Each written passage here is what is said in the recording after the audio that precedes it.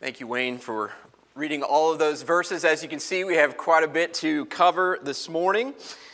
For all those gathering online, welcome. My name is Nick Swan. I'm the associate pastor here at Grace. We're going to be continuing our series entitled God's Big Picture. It's been a series that is designed to give us a flyover of all of the scriptures from beginning to end, from Genesis to Revelation. And the title of this message is God's Big Picture, the Present and Proclaimed Kingdom. The Present and Proclaimed Kingdom. Let me pray before we begin. Father, as we hear from your word about your Son, who he is, what he's done for us, I pray that Christ would be glorified this morning. May your Spirit make the beauty of Christ evident to us. Help us to see even one facet of his beauty and his glory and his goodness with greater clarity, that we might worship him and adore him all the more. I ask these things in Christ's name. Amen. Growing up, my dad was a fireman, but like many firemen, he worked a second job on his days off. This is pretty typical. And what my dad did was he worked with glass, particularly beveled glass and stained glass windows. Each of the three sons at various times worked for D.E. Swan and Sons Art Glass Beveling. And we took turns working in the workshop with my dad, which was in our garage. And for the most part, we would hand bevel the glass, and then we would send them off to different companies who would assemble them and put them in decorative doors and windows at offices or homes or churches. But occasionally, my dad would have some repair work sent to him, and I would have the opportunity to see what it took to put together a large stained glass window. So stained glass windows, they are assembled on a large table, and you take a piece of paper that has the pattern of the entirety of the glass, and it will show you all the different shapes of the glass, all the different colors. It's almost like a paint by number, but with glass. And then you begin to take all of these various pieces of glass, or different colors, different opacities, all these different things, and you place them on there, and you fit it together like a puzzle. And when it's on this piece of paper, you begin to see the image that it is forming. Next, you take flexible pieces of lead that have grooves on either side. So if you're a woodworker, a tongue and groove.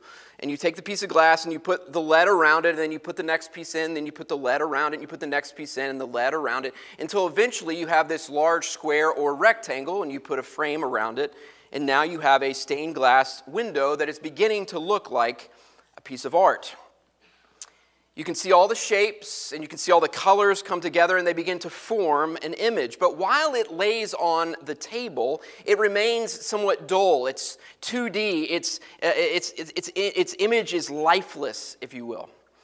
All of the colors and shapes are there, but the fullness of the true beauty is yet to be revealed. What every stained glass window needs in order to pop with beauty is light.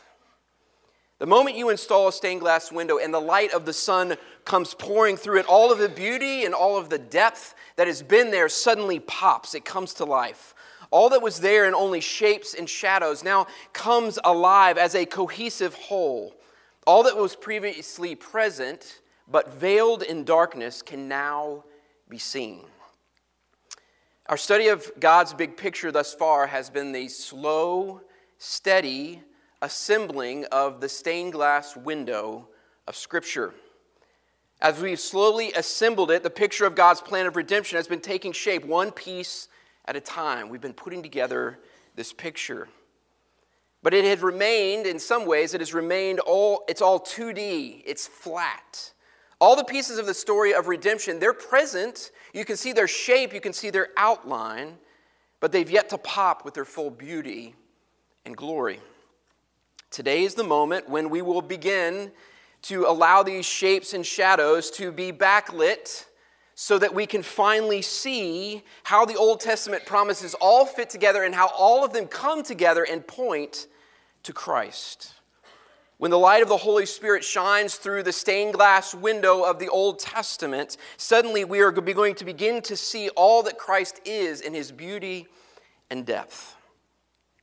Last week we learned of the role of kings and prophets, and we left the people of Israel in a less than ideal circumstance, if you can remember.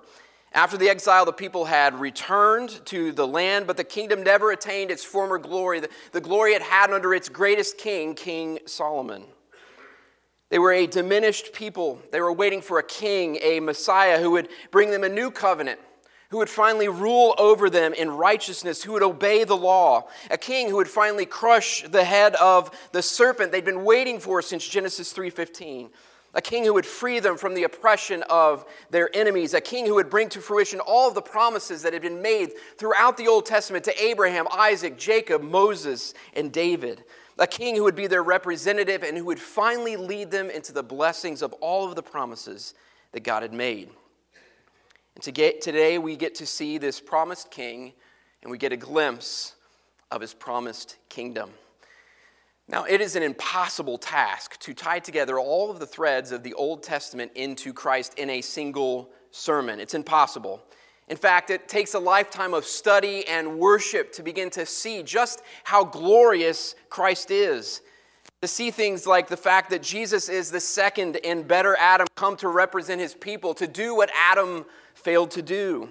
To see how Jesus fulfills the type set forth in the people of Israel, the Exodus, the wilderness wanderings, even the exile. All of these types and many more, they come together in Christ. But for today, we are going to hit a few high-level connections that will help us to inform and to see just how glorious Christ is and how he fulfills all of the promises of the Old Testament. It's going to help us to understand who Christ is, but also to understand the Old Testament in light of him. So as best I can, I'm going to hold up the stained glass window of the Old Testament. It's been my prayer this week that the light of the Holy Spirit would begin to shine through that, and that each of us would see Christ with a new facet, a new beauty that we have not seen him before, so that we might worship him all the more. So let's dive in. Point number one is heir of the promises. Heir, H-E-I-R, of the promises. So since we're going to be jumping around a bit this morning, as you can tell by our scriptural reading, I put all of the various passages in your bulletin so you don't have to flip feverishly from Matthew to Hebrews, etc. And we're going to begin by looking at Matthew 1:1 and 1:17. Look with me there. The book of the genealogy of Jesus Christ, the son of David, the son of Abraham. So all the generations from Abraham to David were 14 generations, and from David to the deportation to Babylon, 14 generations, and from the deportation of Babylon to the Christ, 14 generations. In these verses, Matthew connects Jesus to all that has come before. Matthew's making clear that Jesus isn't something new. Jesus didn't come on the scene and obliterate all that had come before. He's a continuation and a fulfillment of all that has come before in the Scriptures. The story of redemption has been unfolding since Genesis 3, and Jesus is the heir of every single one of those promises given to God's people in the Old Testament.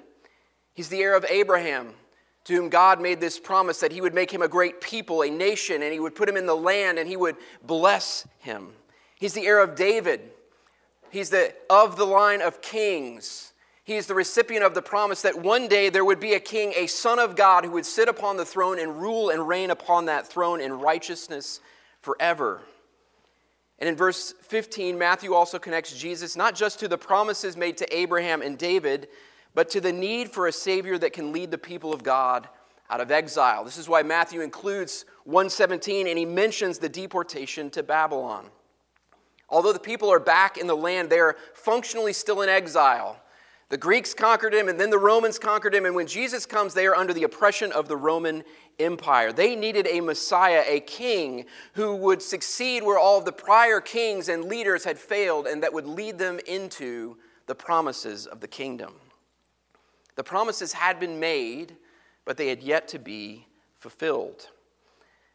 But when Jesus, the Messiah, this promised king, he did finally come, he wasn't what they expected. When Jesus finally came, he was far more powerful than they had hoped. And the salvation that he brought was much bigger in scope than they ever imagined, including the entire world, all Jews and Gentiles. But the manner in which he came to do these things, it wasn't as a conquering hero. He didn't come in and defeat Rome. It was as a suffering servant. who came to lay down his life and to give his life as a ransom for many. One way to understand how Jesus, the heir of the promises, accomplished all of these things is to see how he fulfills all of the offices of the Old Testament. The offices of the Old Testament are prophet, priest, and king. Think of them as the three branches of government. And so if we're seeing Jesus as the heir of the promise, and that's one great tapestry, three of the main threads that will help us understand this tapestry of redemption are the offices of prophet, priest, and king. Which brings us to point number 2, Jesus, the true prophet, true priest, and true king. Jesus, the true prophet, priest, and king. In Christ, all of these Old Testament offices, there were three separate beings or three separate people. They all come together in one person. Christ is the true prophet. He's not just a human being who's speaking on behalf of God. He is God, and he speaks to his people as God. He's also the one true priest, our great high priest, who offers himself once for all for the sins of his people.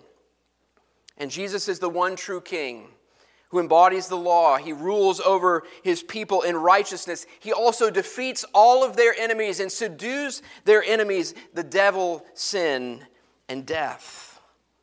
So let's take a look at each of these offices one at a time. We're going to start with Jesus, the true prophet. Look with me at Hebrews 1 through 3.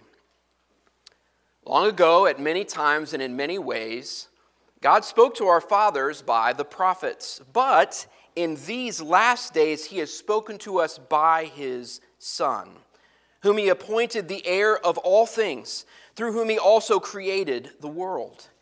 He is the radiance of the glory of God and the exact imprint of his nature, and he upholds the universe by the word of his power. After making purification for sins, he sat down at the right hand of the Majesty on high. Throughout redemptive history, God sent human prophets to speak to his people on his behalf. In these prophets, they spoke words of hope and promise. They also spoke words of warning and judgment. They called God's people to repent and return to God and experience his forgiveness and his blessing. But with the arrival of Jesus, he spoke through his Son. And by his Son, because his Son is fully divine, the heir of all things, the creator of the world, who sustains all things by the word of his power, he is God and speaks as God. He is God in the flesh. And when he speaks to us through his word, he speaks with the authority and clarity of God himself. As a good shepherd, he continues to speak to us. The prophet speaks, Jesus Christ, the great prophet, speaks to us, and he calls us, his people, to come to him, to repent, to believe, to receive comfort, to receive blessing, to receive salvation. He calls us to heed his voice, to listen to him, and to obey him. And when we wander like a good shepherd, he hooks us and he brings us back into the pathway of obedience and life. Jesus is the one true prophet. The second office that Christ fulfills is the office of priest. The role of priest was to represent God's people in the presence of God in the temple. The priests mediated for the people. They went into the temple on the people's behalf into the presence of God, and they would offer sacrifices on behalf of themselves and on behalf of God's people in order to atone for their sins. Jesus' role as priest is explained a bit further in Hebrews 9, 11 through 14. Look with me there. This is a technical passage, but listen carefully. But when Christ appeared as a high priest of the good things that have come, then through the greater and more perfect tent, not a tent made with hands that is not of this creation, he entered once for all into the holy places, not by the means of the blood of goats and calves, but by the means of his own blood, thus securing an eternal redemption. For if the blood of goats and bulls and the sprinkling of defiled persons with the ashes of a heifer sanctify for the purification of the flesh, how much more will the blood of Christ, who through the eternal Spirit offered himself without blemish to God, purify our conscience from dead works to serve the living God? Jesus is the true prophet. He is also the one true priest. Now, to fully grasp Jesus as priest, we have to consider for a moment the idea of blessing. We are God's people in God's place, under God's rule, and experiencing his blessing. Throughout this series, we've talked about God's kingdom in those terms. We experience his blessing, and to be blessed is to be in the presence of God. At the end of this service, whenever I do a benediction, I pronounce the Aaronic or a priestly blessing. And it says, "May the Lord bless you and keep you." How? By making his face to shine upon you. May he lift up his countenance upon you and be gracious to you and give you peace. To have his face shine upon us is to be in his presence. To have his countenance lifted up gives us grace and peace and mercy. To be blessed is to have the face of God look upon us with affection, love, and forgiveness. Blessing is to be in the presence of God. Adam and Eve knew this blessing. They used to walk with God in the cool of the garden. But when they sinned, they were taken away from the presence of God and from the blessings of God. And the next time we see God present is in the tabernacle and eventually in the temple. God's people once again dwelt in the presence of God and knew the blessings of having their God dwell among them. But this presence had to be mediated. God is a holy God, and he can't just have anybody willy-nilly coming into his presence in sin. And so he set up an entire system. Yes, I can dwell among you, but in order to experience that blessing, they're going to have to be priests who are going to have to offer all of these sacrifices, and it's only going to be one person who gets to go into the Holy of Holies one time per year on behalf of the people. That's how the Old Testament people related to the presence of God. But when Christ appeared, he transcended and fulfilled all that the temple and all that the sacrifices pointed to. What was present in shadow has now been brought to life through Christ. Jesus became the tabernacle and the temple. John 1, he came to tabernacle among us. God is now present in the flesh. We no longer need a temple. He is the temple. He is the tabernacle. Jesus then became our great high priest. He represented us before God the Father. And when he approached God the Father, he didn't do so in an earthly tent. He went into the presence of God in heaven to offer sacrifices on our behalf. And he didn't offer the blood of goats and rams that were inefficient or ineffectual in atoning for sin. He offered himself once for all as a perfect sacrifice on behalf of our sins, and through that accomplishing an eternal redemption. He didn't do this over and over. It was once for all in the presence of God.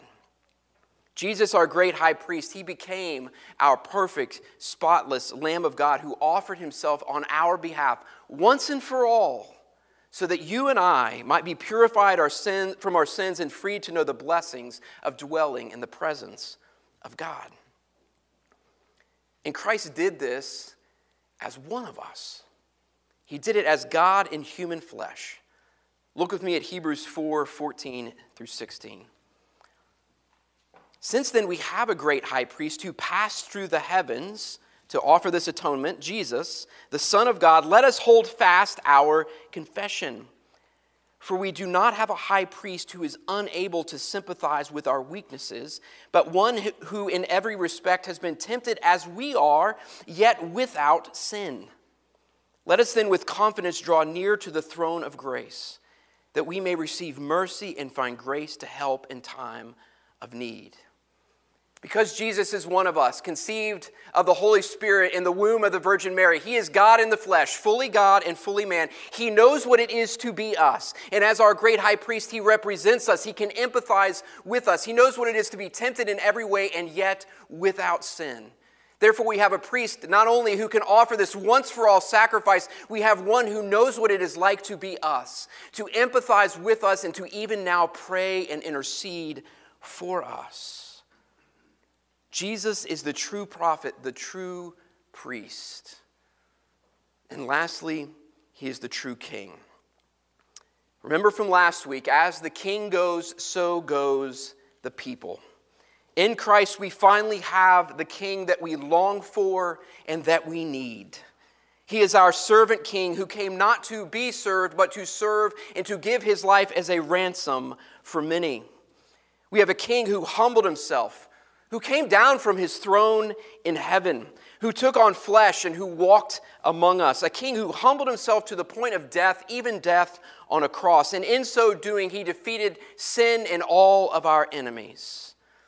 Look with me at Colossians 2:13 through 15. This is what our king has done. And you who were dead in your trespasses and the uncircumcision of your flesh, God made alive together with Christ, having forgiven us all our trespasses by canceling the record of debt that stood against us with its legal demands. This God set aside, nailing it to the cross. God disarmed the rulers and authorities and put them to open shame by triumphing over them in Christ. Our King nailed our debts to the cross, and he conquered every enemy that we will ever face in this life. He fights for us. He defends us. He protects us. He defeats and disarms anyone that would come near us, triumphing over them, putting them to open shame. And for this, Christ our King is highly exalted. At the name of Jesus, every knee will bow in heaven and on earth and under the earth, and every tongue confess that Jesus Christ is the Lord, to the glory of God the Father. Jesus is our true prophet, true priest, and true king. Where Adam and Abraham, Moses, and David all failed, Jesus succeeded gloriously. As the king goes, so goes the people, and we are all heirs of what our king has done on our behalf. We are in him, and therefore we have all that he has accomplished. Now, one question these verses prompt is, are you in right relationship with this King Jesus? Do you know Christ as your Savior? Do you know him as a priest who accomplished salvation for you? All of your sins that you have ever committed have been paid for through Christ, and you may receive that forgiveness by faith. Do you realize that he is your true king, and he's calling you to submit to and follow him because he has defeated all enemies? He has blazed a path that will lead you to a pathway of life and blessing. And that even now he speaks to you as a prophet, the true prophet of God, and he calls you to come to him to receive mercy, forgiveness, and eternal life. Will you come to him this morning by faith? These passages also prompt those who have believed to ask questions of ourselves. Are you listening to the word of Christ spoken to you? Christ, the true prophet. He is God, and he speaks as God, and he still speaks to us. Are you listening to him? Are you trusting in his atonement? Once for all. When Jesus on the cross said, "It is finished," he meant it. It doesn't matter what you've done. It doesn't matter the sins you've committed in your past or even in this week.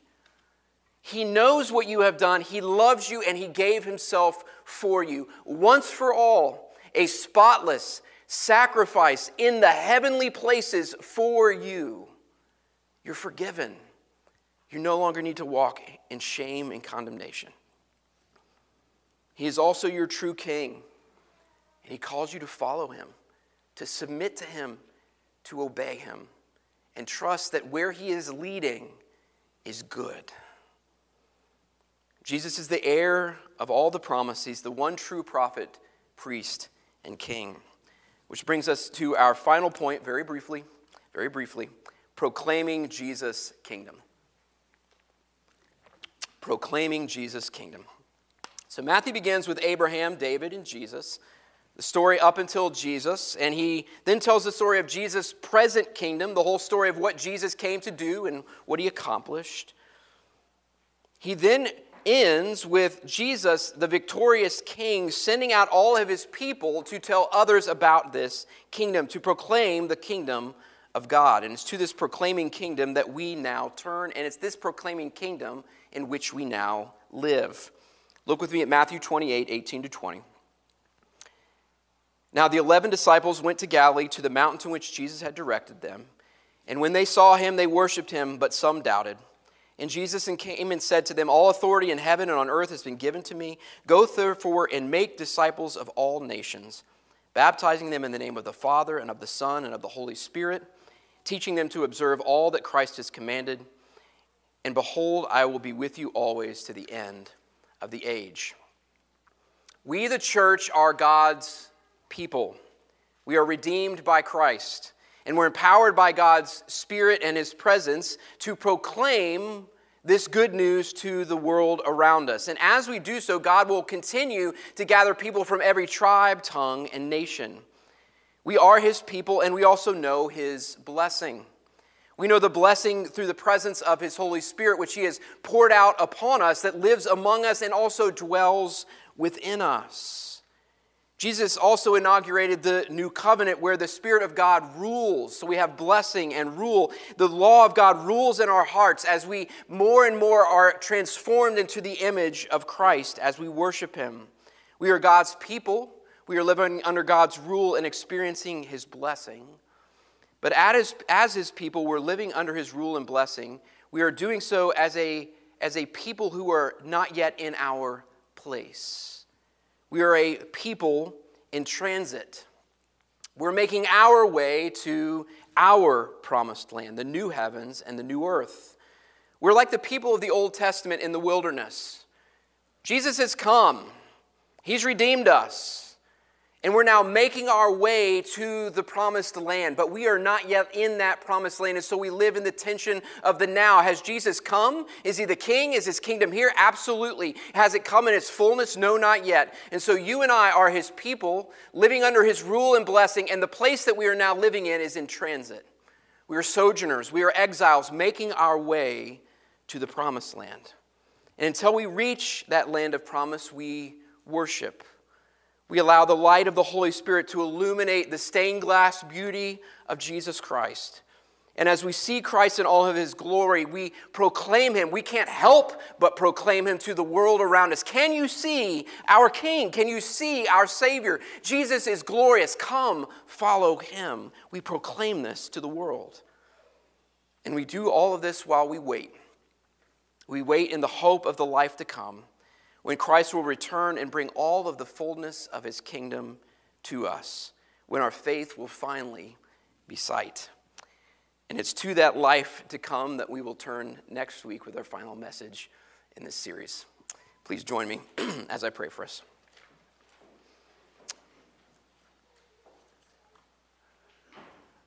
Father, it is an impossible task, even in a lifetime, to see how beautiful and good and glorious Christ is in all of the myriad ways in which He has fulfilled all that has come before Him.